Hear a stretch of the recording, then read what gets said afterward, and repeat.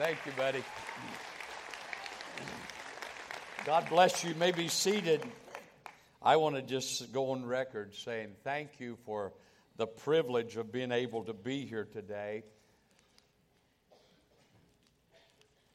I have studied church growth for many, many years, and I've watched a lot of young pastors, in order to try to grow a church, literally compromise so many portions of Scripture. But I want you to know something. I don't know any young man that I admire like I admire your pastor. And I mean that in the depths of my heart.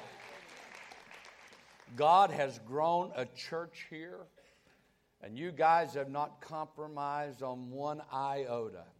Not one dot, not one crossing of the T of the Scripture.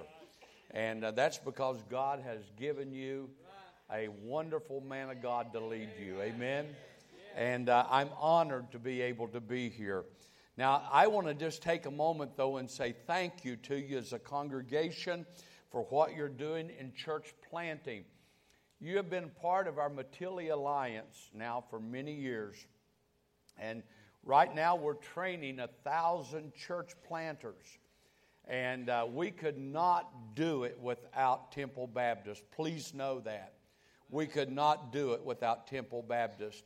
And in the last 9 years, because we've all worked together among the Matilli, that's an unreached people group of 34 million people in Bihar, India, and southern Nepal.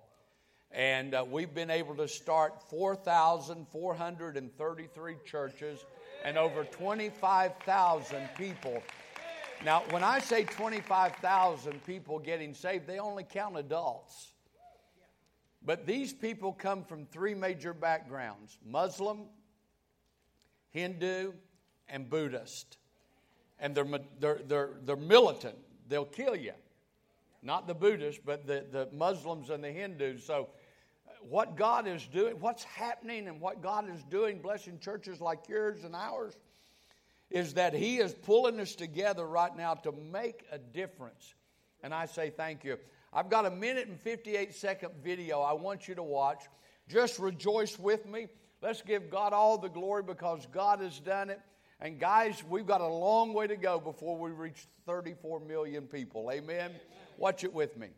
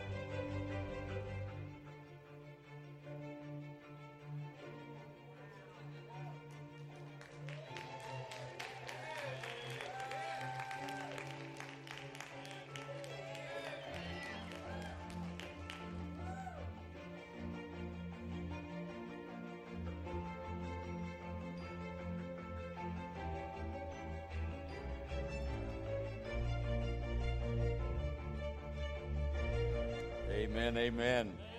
Amen. To God be the glory, amen. Thank you, church, so very, very much. Today, I want to speak to you on the subject of being used of God. I don't know anything more enjoyable, more exciting, that brings more satisfaction and fulfillment than being used of God. Amen? I mean, there's just something about knowing that God has used us, that God has used me. And what I want to do is I'm going to take you to 3 portions of Scripture today. We're going to be in the book of Acts chapter 8, the book of Acts chapter 9, and the book of Acts chapter 10. So we're going to work today, okay? Did you come to work? I know you're a Bible-believing church. You got your Bibles. We're going to go to work, okay? And I want to talk about being used of God. Here's how we're going to do it. We're going to look at 3 men, and we're going to look at 3 aspects that these men represent in their lives that have to happen in my life and your life if we're going to be used of God. So with that in mind, let's begin with the very first person. We find him in Acts chapter 8. It's a man by the name of Philip. Now in Acts chapter 8, beginning in verse number 26, we're going to find Philip was willing to be available to God. Now if you want to be used of God today, the first thing you have to be willing to do is to be available. Say it with me. Be available. Now, we know a little bit about Philip. He was one of the first 7 deacons in Acts chapter 6. And in Acts chapter 8, verse 1 and verse 4, when God began to scatter the Jerusalem church because they wouldn't do missions voluntarily, God scattered them. And you find in verse 1 and verse 4 that Philip goes down and he's in Samaria preaching the word of God. Now, Samaritans are half-breeds. They're half Jew and they're half Gentile. They're called dogs, half-breeds, because of the interracial marriage going on among them. Philip goes to them, and the Bible says in verse 5 through 8 of chapter 8 that great revival breaks out. I mean, it's phenomenal what God's doing. He goes down and God's doing all kinds of miracles. People that are deaf are hearing. People that are blind are seeing. They're seeing the miracles of God. And many, many come and are healed and people are getting saved. And the Bible said in verse number 8 that there was great joy in that city. Then you go over to verse 14. And you get to verse 14, you find that there's such a revival breaking out that the Jerusalem church sends the big boys down. They send Peter and John down. And Peter and John begin to pray for people. They begin to receive the Holy Spirit. And God's doing great things. But then we pick it up in verse number 26. Philip, he's the guy that God has used to start this revival. Now, God's going to call him to go down into the desert. Now, watch what happens in verse 26. The angel of the Lord spake unto Philip, saying, Arise, go toward the south, and to the way that goeth down to Jerusalem, unto Gaza, which is desert. And he arose and went, and behold, a man of Ethiopia, a eunuch of great authority. Now, understand something. This is a big catch right here. And it says here that he's under the authority of Candace, queen of the Ethiopians, who had the charge of all. He had the charge of all her treasury, and had come to Jerusalem for to worship. He was returning and sitting in his chariot and reading Isaiah the prophet. Then the Spirit said unto Philip, Go near and join thyself to his chariot. Now let's talk for just a moment. Here's a guy that God has used to start the revival down in Samaria. And God says to him, I want to move you. I want you up and I want you gone. And he said, where am I going? He said, you're going to go down to Gaza. It's a desert. Let me ask you something. How many people do you think you're going to meet down in the desert? Not very many at all. But you know, he obeys God. You see, God has a target down there. God has a man down there, an Ethiopian eunuch, and God is sending his man there. But his man has to be willing to be available. You see, here's our problem about being available to God. We want to choose what we're available for. I'll go do this. or I'll go do that. Let me tell you something. When you're willing to do anything God asks you to do, you're now getting to the place where God can really use you. Listen to what the Bible says, 2 Chronicles 16:9. For the eyes of the Lord run to and fro throughout the whole earth to show himself strong in the behalf of them whose heart is perfect toward him. Let me tell you, if you're willing to make yourself available to God, I'm going to tell you right now, God's going to wrap his power around you. God's going to wrap his arms around you, and he's going to do some great things. Now watch the second thing. Not only is he inclined to the call of the Spirit, but he's instant to the command of the Spirit. Go back now to verse 29. Now the Spirit said unto Philip, Go near and join thyself to this chariot. And Philip ran thither to him and heard him read the prophet Isaiah and said, Understandest thou what thou readest? Now let me just stop and help you understand something right here. How many of you believe a man of this authority, a man with this power, would be traveling through the desert by himself? If you believe that, we have some swampland to sell you. Historians tell us that probably there's at least 100 soldiers around this guy. And he's traveling, and they're in front of him, they're behind him, and they're by the side of him. And the Spirit said to Philip, I want you to go and join yourself. And you know what that nut does? He takes off running. Now, I want you to get the picture in your mind.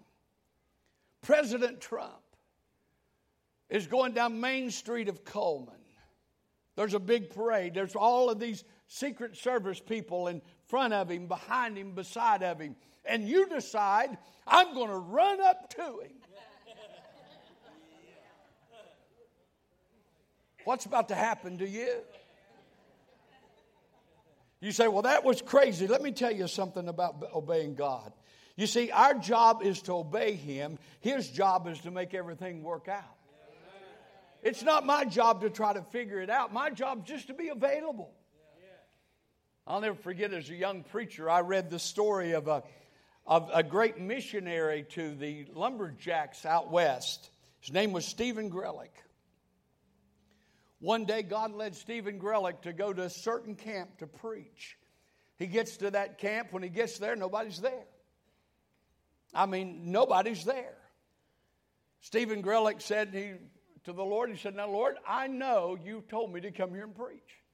Nobody's here. He went into the dining hall and he preached. Nobody was there. After he got through preaching, he gave the invitation. Nobody was there. After he gave the invitation, he prayed for anybody that wanted to receive Christ. Nobody was there. He closed his Bible and walked away and said, God, I don't understand it, but I learned a long time ago, if I'll do what you've asked me to do, everything belongs to you. Years later, Stephen Grellick had a man come to him. And he said, are you Stephen Grellick? And he said, yes. He said, well, you don't know me. But he said, I was the foreman at such and such camp in the Rockies. He said, you came to our camp one day and you were there preaching and nobody was there. And Stephen Grellick said, yeah, I remember that. He said, let me tell you what happened. He said, we had an emergency and everybody had to run for the emergency. He said, we forgot some equipment. So I came back to get the equipment. He said, when I came back to get the equipment, you were in the dining hall preaching, and I didn't want to bother you, so I just stood and listened. He said, when you give the invitation and prayed, I bowed my head and asked Jesus Christ to come into my heart and into my life and become my Savior. And he said, I want you to know, I went back. I won 4 more of those guys that were lumberjacks to Christ, and all 5 of us are preaching in the Rockies to lumberjacks. You see, my job and your job is to be available. It's God's job to make it work. You know what Paul said in Colossians chapter 4? He said, pray for me that God would open a door that I can preach. In other words, when God opens it, walk through it. Paul said in 1 Corinthians 16:9, a great door is open, but with the door, there's many adversaries. But you see, my job and your job is not to worry about the adversaries. My job and your job is to walk through the door. When I first felt the call to preach, I preached anywhere they'd let me preach. I remember preaching in the nursing home, and they were all in bed, so they got us at the end of the hallway. No microphones, nothing like that, but we're at the end of the hallway, and that hallway was longer than the auditorium this way. And we'd stand at the end of that hallway and scream as loud as we could and preach. And then we'd go into those rooms and pray with the people. I can't tell you how many times I've gone in there to pray, and I know they couldn't hear. And they'd say, honey, that was such a good sermon. Such a good sermon. I went to Bible college, and they had a big sign. Anybody wants to preach every Sunday, sign up. Man, I went over there. I signed up. That big church across the street, I knew they wanted me preaching there every Sunday morning. I signed up. They contacted me. They said, are you ready to preach this Sunday? And I said, yes, I am. They said, we'll pick you up at 4 a.m., going to the rescue mission. And for years, I preached every Sunday morning in the rescue mission. And I led people to Christ who had regurgitation all over them and smelled. And I realized they only came because that's the only way they could get coffee and donuts. But we preached. Every opportunity we preach. You see, all God wants us to do is make ourselves available. Let me tell you one of the saddest verses in the Bible. It's found in 2 Timothy chapter 4, verse 21.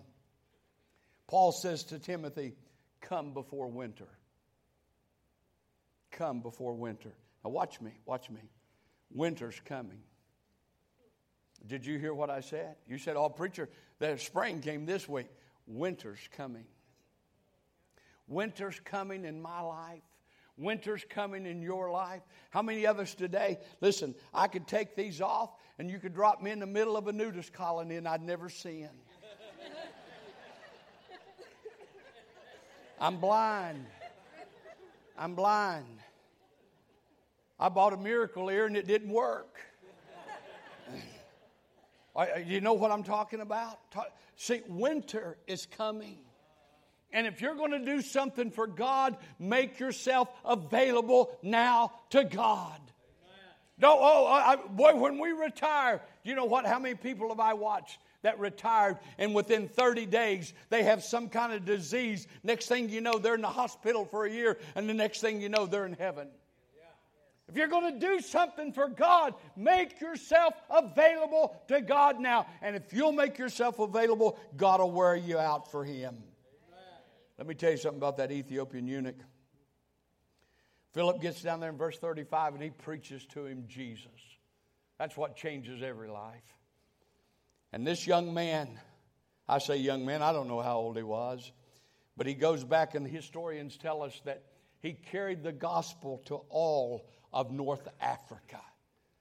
Let me tell you something. When God asks you to do something that doesn't make sense, you better do it because God's got something big in mind that He don't have to tell you. Amen.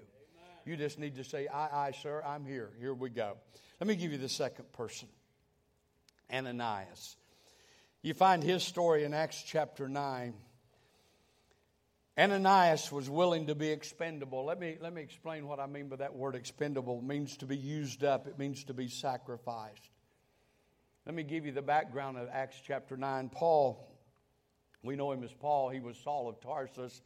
He was one bad dude. He even said of himself that he persecuted the church as blasphemer. He's on his way to Damascus. He's going to imprison Christians, kill Christians. That's what he'd been doing.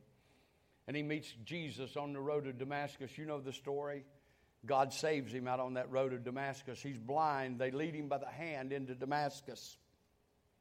3 days he's sitting in a house, blind, doesn't eat, doesn't have anything to drink for 3 days. Then we pick up our text as we look at Ananias. Look at verse number 10, 9 and verse number 10. There was a certain disciple at Damascus named Ananias, and to him said the Lord in a vision, Ananias. And he said, behold, I am here, Lord.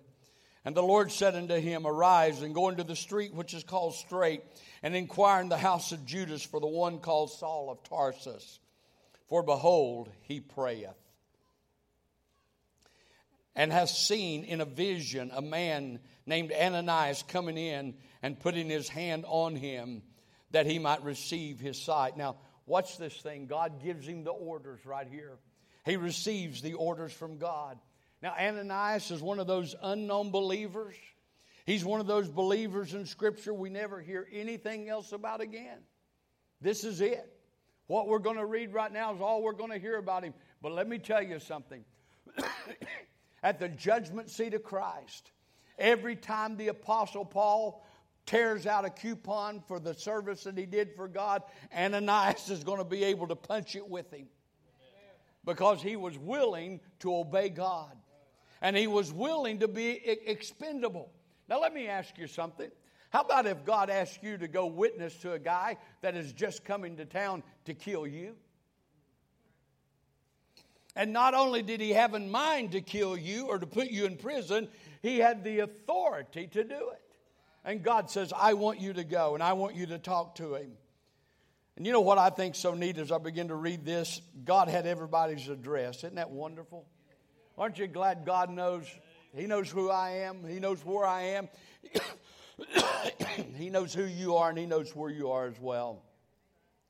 In verse 10, he said, behold, I'm here, Lord. This man was ready. Now, he missed something. I really think that Ananias missed verse 11 because God told Ananias, behold, he prayeth. Let me tell you something. Something was happening to old Saul of Tarsus that had never happened to him before. Then we find in verse 13 and 14, there's an objection that he brings. Now watch it in verse 13 and 14. Then Ananias answered, Lord, I have heard by many of this man how much evil he hath done to thy saints at Jerusalem. And here he hath authority from the chief priest to bind all that call on thy name. Isn't it neat that Ananias seems to think God doesn't even know what's going on? I mean, God just got through telling him exactly where Saul was. Amen? Am I right or am I wrong? Now, this guy's saying, but now, God, do you know who this guy is? Do you know who he is? You know, I can imagine God wanted to say, do you know who I am? You see, the key is if God's on our side, that's really all we need. Now, I love how God handles this. Watch how God, and God is such a patient God. By the way, if God wasn't a patient God, there wouldn't be any of us in this room today. He'd already killed every one of us. Somebody say amen right there. Even a Pharisee knows that. Now, watch what happens here. Watch what God does. I mean, the objection is raised in verse 13 and 14, but watch what God does. Picking it up in verse 15. But the Lord said unto him, go thy way. God didn't even take time to fool with that kind of talk. God just said, go thy way. For he is a chosen vessel unto me to bear my name before the Gentiles and kings and the children of Israel. For I will show him how great things he will suffer for my name's sake. And Ananias went his way and entered into the house, and putting his hand on him said, Brother Saul, the Lord, even Jesus that appeared unto thee in the way, as thou camest, has sent me, that thou mayest receive thy sight and be filled with the Holy Ghost. I mean, this young man said, Ananias said, okay, Lord, I'll go. And when he goes, you know what God does? God takes care of him. Listen to me for a moment. The whole idea is dying to ourselves. You're never going to be used of God until you're willing to die of yourself. Are you aware of that? How many of you are aware that it's not all about you? Say it with me. It's not all about me. But we live like it's all about us. We get mad about things like it's all about us. Isn't that right? I had somebody ask me years ago, said, well, as a pastor, Decatur Baptist Church, I'm sure you get things done the way you want them. I looked at him and said, let me tell you something about Decatur Baptist Church. There's all kinds of things that go on at Decatur Baptist Church I don't like.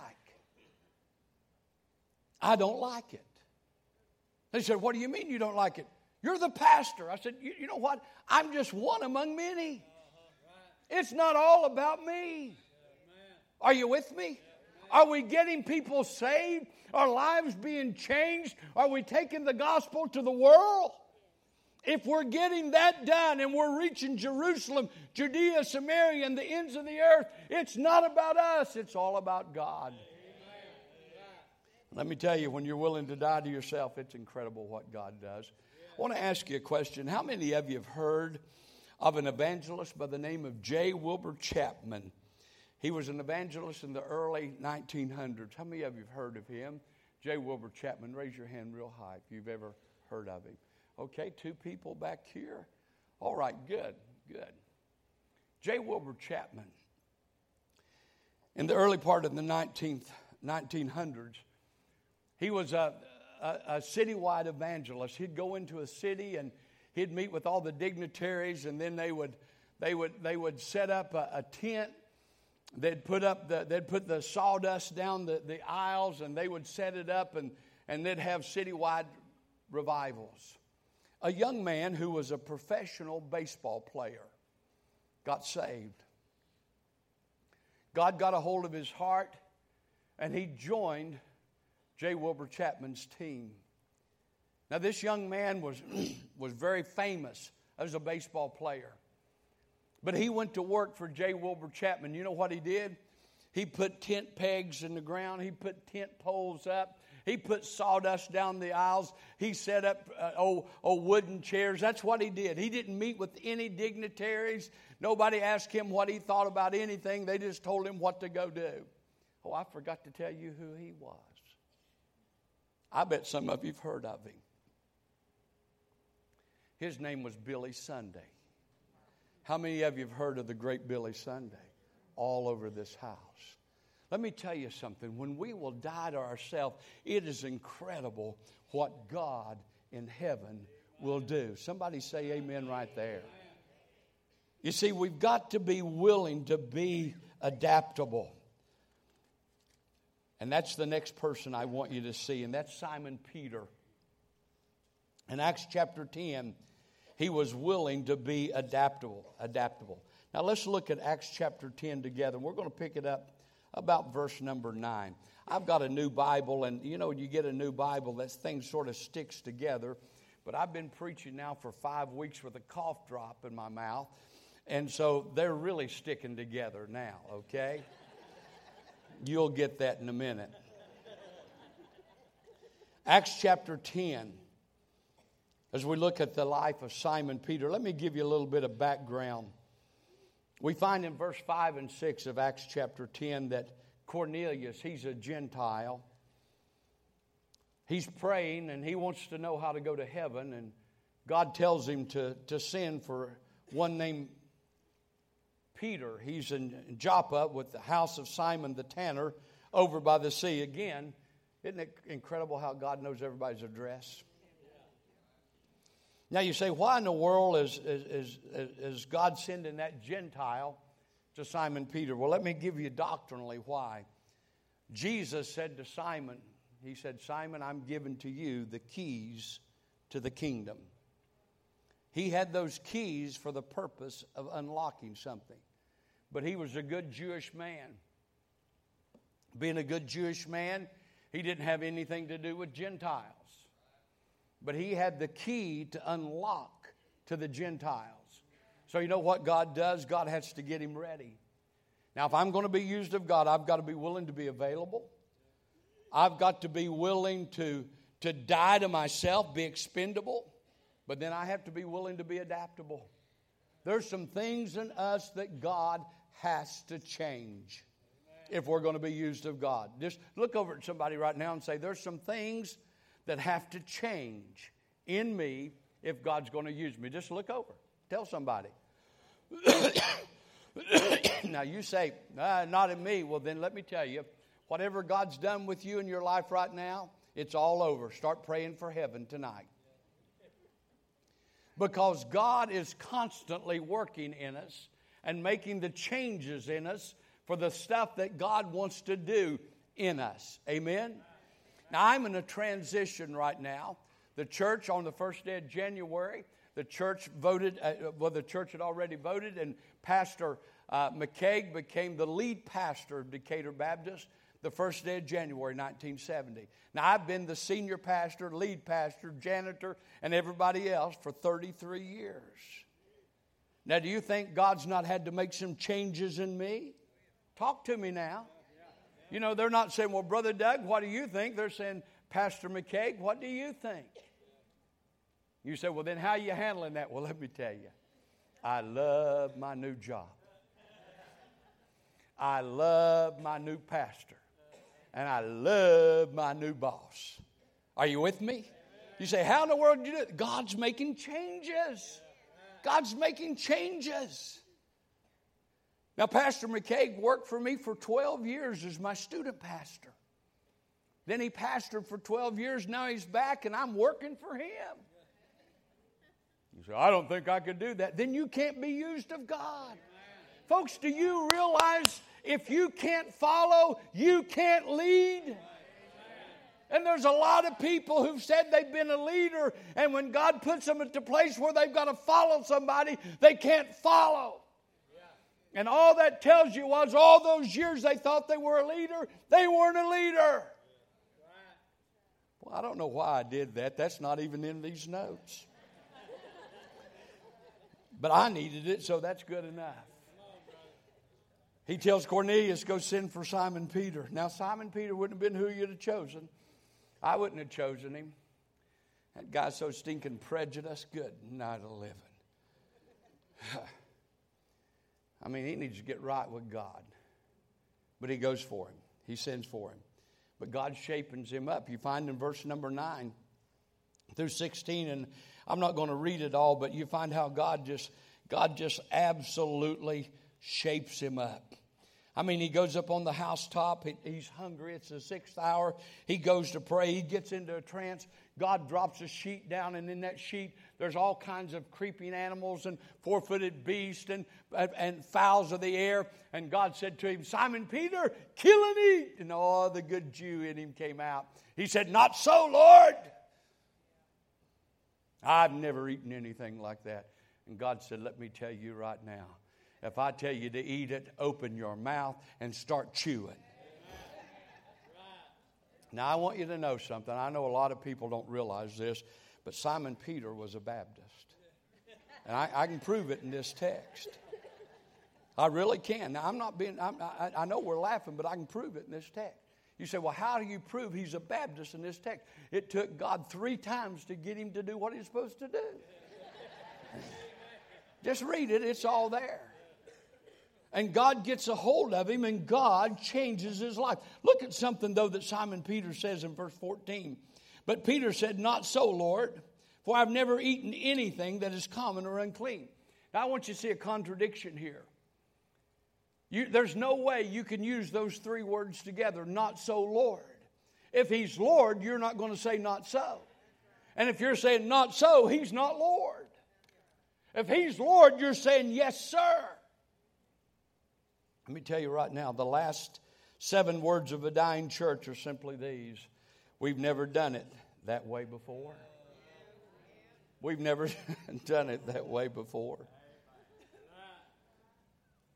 We've just never done it that way before. You know, I've told our people all these years, just because you've not been up under the house doesn't mean there's not something up under the house. Are you with me? And just because you've never done it doesn't mean it can't be done. And God said to Simon Peter, it's now time that you become adaptable. And guys, let me tell you, there's some things we gotta let God change in our lives. There's some things we've got to kill. This is a true story. I love telling stories. I guess you've already figured that one out, haven't you? I love telling stories. I think I missed my calling. I should have been into storytelling. This is a true story. A couple got married, and boy, they wanted to have a house full of kids. You know how that is. But she couldn't get pregnant. They'd gone to the fertility doctors. They'd done everything. She just couldn't get pregnant. They'd checked him out. He was good to go. She just couldn't get pregnant. It wasn't him. It wasn't her. It wasn't happening. So after about 32, 33 years old, they just turned their life into their businesses, and they were prospering and going, and they'd given up all hope to get pregnant. And then one morning she got up throwing up. Went to the doctor and found out she had a 9-month flu. But now she had already gotten in toward the mid and late 30s, which was dangerous if you've never had a child. So they were very, very careful in everything they did, and they were so excited now they were going to have a child, and they had a little boy. Their last name was Flat, F-L-A-T. They had a little boy, and they named him Chairman. Little Chairman being the only child and the only one they were ever able to have after that as well. Little Chairman got everything he wanted. I mean, anything he wanted, Little Chairman got. They went to the dime store, and this tells you how old the story is and how old some of us are, but you could buy frogs back then in aquariums in a dime store. And they went down to that dime store, and they bought an aquarium, bought a frog, named him Old Joe. But now Chairman, being Chairman, and the only child they had, and they'd been very, very successful in business, so they didn't just buy Old Joe. They bought the best aquarium you could get. I mean, they had fountains in there. They had lily pads in there. They had rocks. Everything you could think of was in that aquarium. And he took Old Joe home, and Old Joe was his best buddy. I'm telling you, sitting in the room every day, he was just his best buddy. And about 2 years or so into it, Old Joe, he just wasn't hopping around like normal. Now, this is God's honest truth. They took that frog to the vet. Hey, when you have that kid late in life and money's no issue, trust me, you take that frog to the vet. They go down, the vet examines that frog. He asked where they got it. They told where they got it, and he gave the bad news to the dad and the mom and said, Old Joe's going to die. I mean, he's only going to live so long, and he's going to die. Well, they broke the news to Chairman that he's going to die, and the little boy went into depression. They didn't think much about it, but the first day he wouldn't eat or drink anything. Now, again, they got alarmed after the first day, and the second day he still was in depression. Old Joe's going to die. And the mom and dad said, we got to do something. I mean, this is our boy. We got to do something. So the dad thought about it, and he went in and he sat down on the bed beside Chairman. He said, Chairman, Old Joe's going to die. And he said, yeah, he's going to die, Dad. He's going to die. He said, let me tell you what we're going to do when Old Joe dies. He said, when Old Joe dies, we're going to have the biggest parade in his honor. We're going to invite every kid in the neighborhood to come and be a part of the parade. We're going to have Coca-Cola, ice cream, cookie. We're going to have hats. We're going to have whistles. And when Old Joe dies, we're going to have that party in that parade. What do you think about that, Chairman? Little boy's eyes lit up about like that. And he said, Daddy, let's kill him now.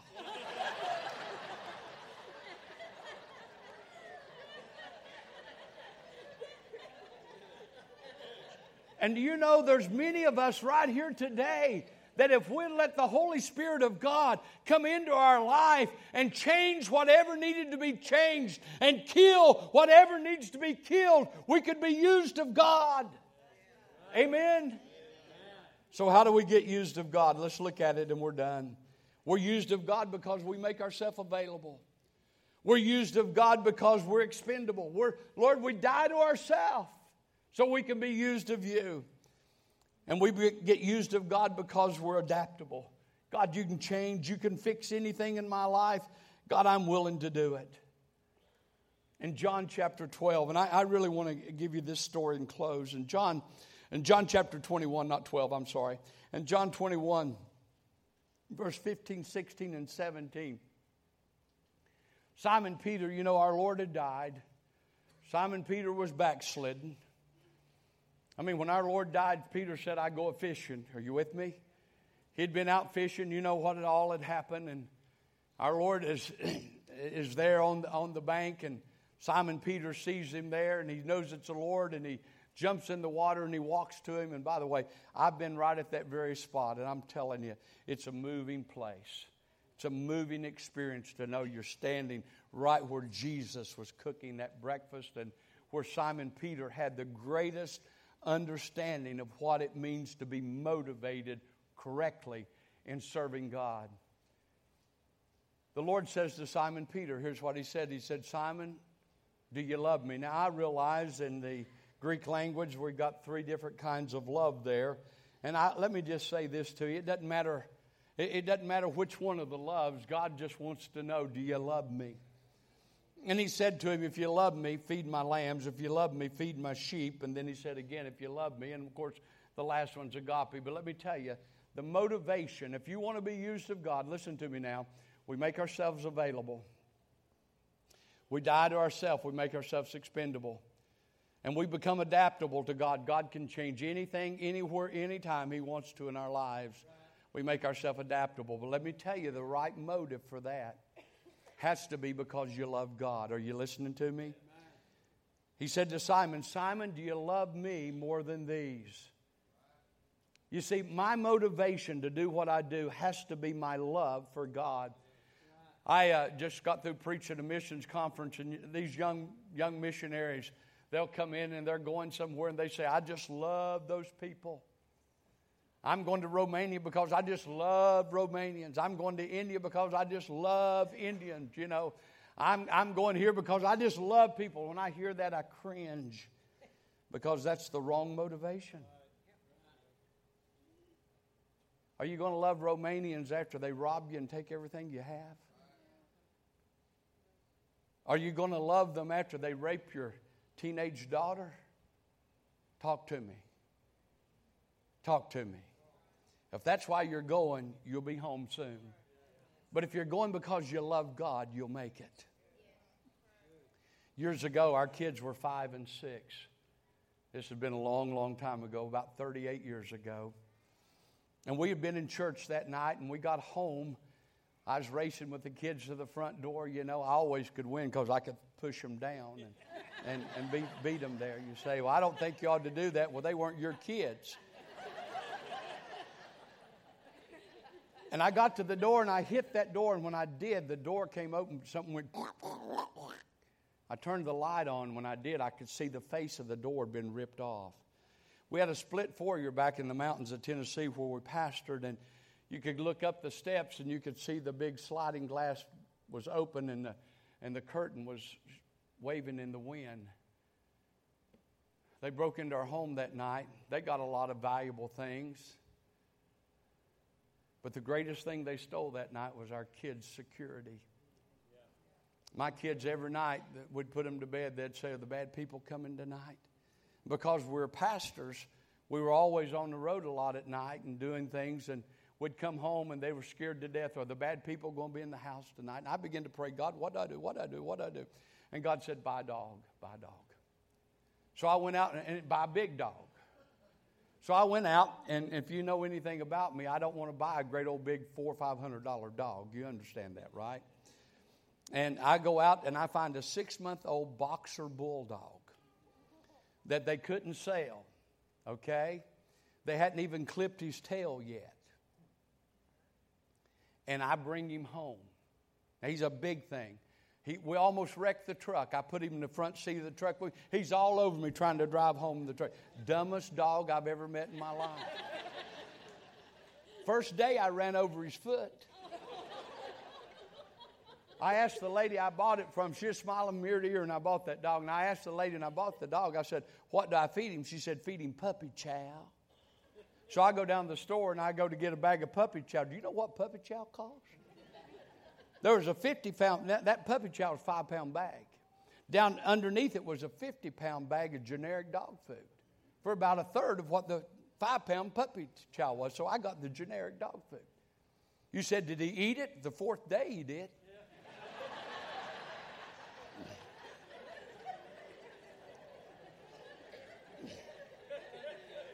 But God, I took my children, and Katie and I and our kids, and we prayed with them, and we said, we're going to ask Jesus to use Rocky.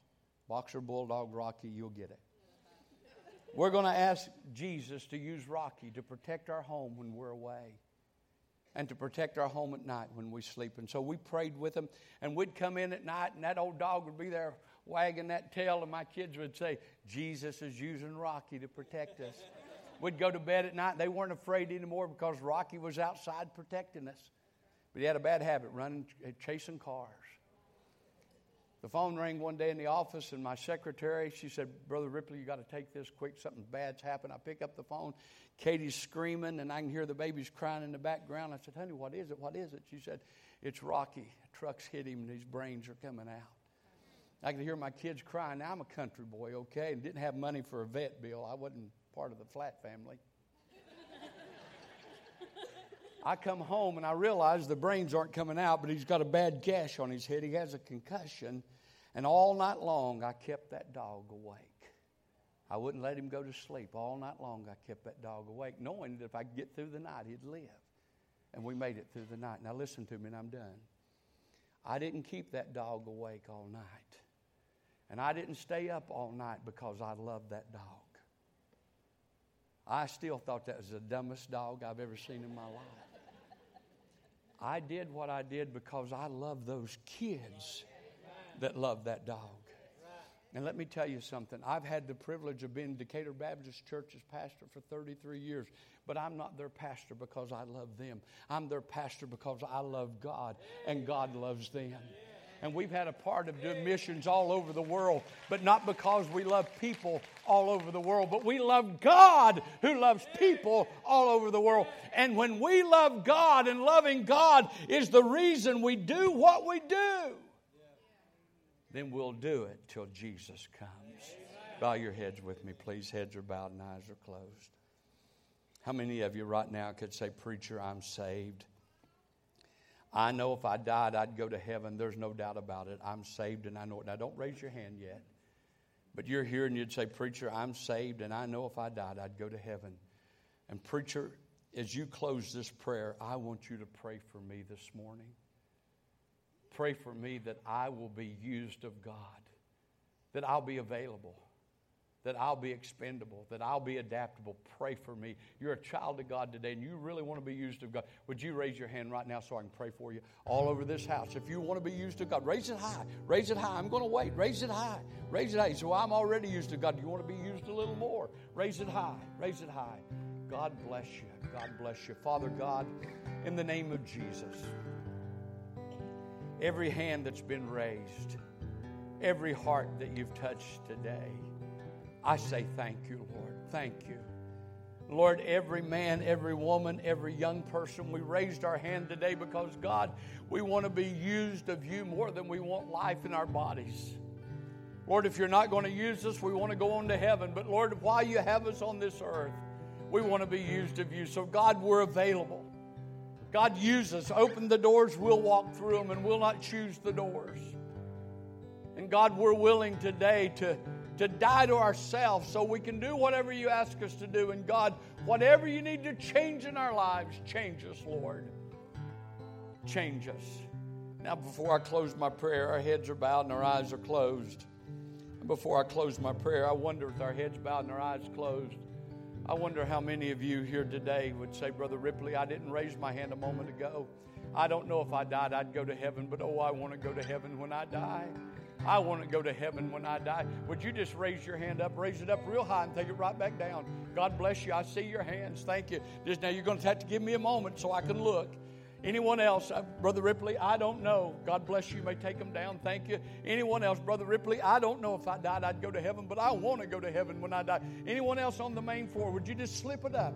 Nobody's going to embarrass you. Nobody will come to you. Just want to pray for you.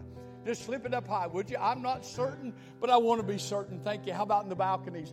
Anyone in the balcony, just slip it up high so I can see you. I'm going to pray for you. God bless you. Thank you. I see your hand.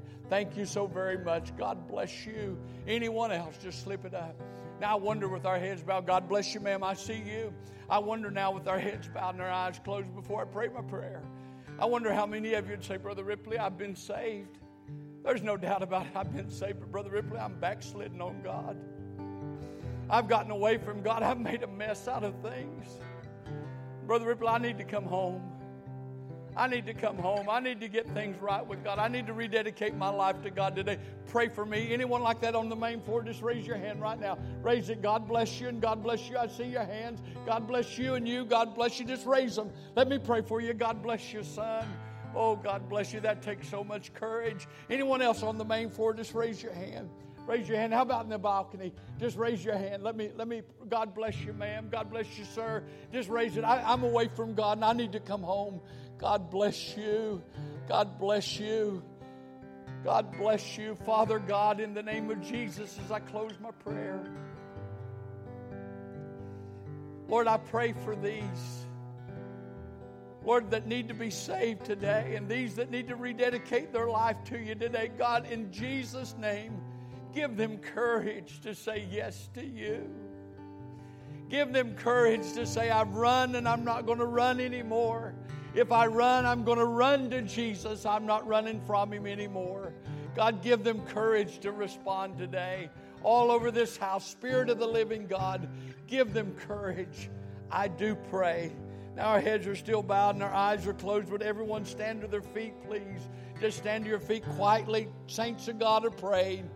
Stand to your feet quietly. Saints of God are praying. Those of you that raised your hands, look up at me. I know who you are, but look up at me, would you? Thank you. Just look up at me. That's it. Up in the balcony, look up at me. That's it. God bless you, ma'am. Look up at me. Son, look up at me, would you? Look up at me. You raised your hand. Thank you, son. Look up at me now. Here's what I want to ask you to do.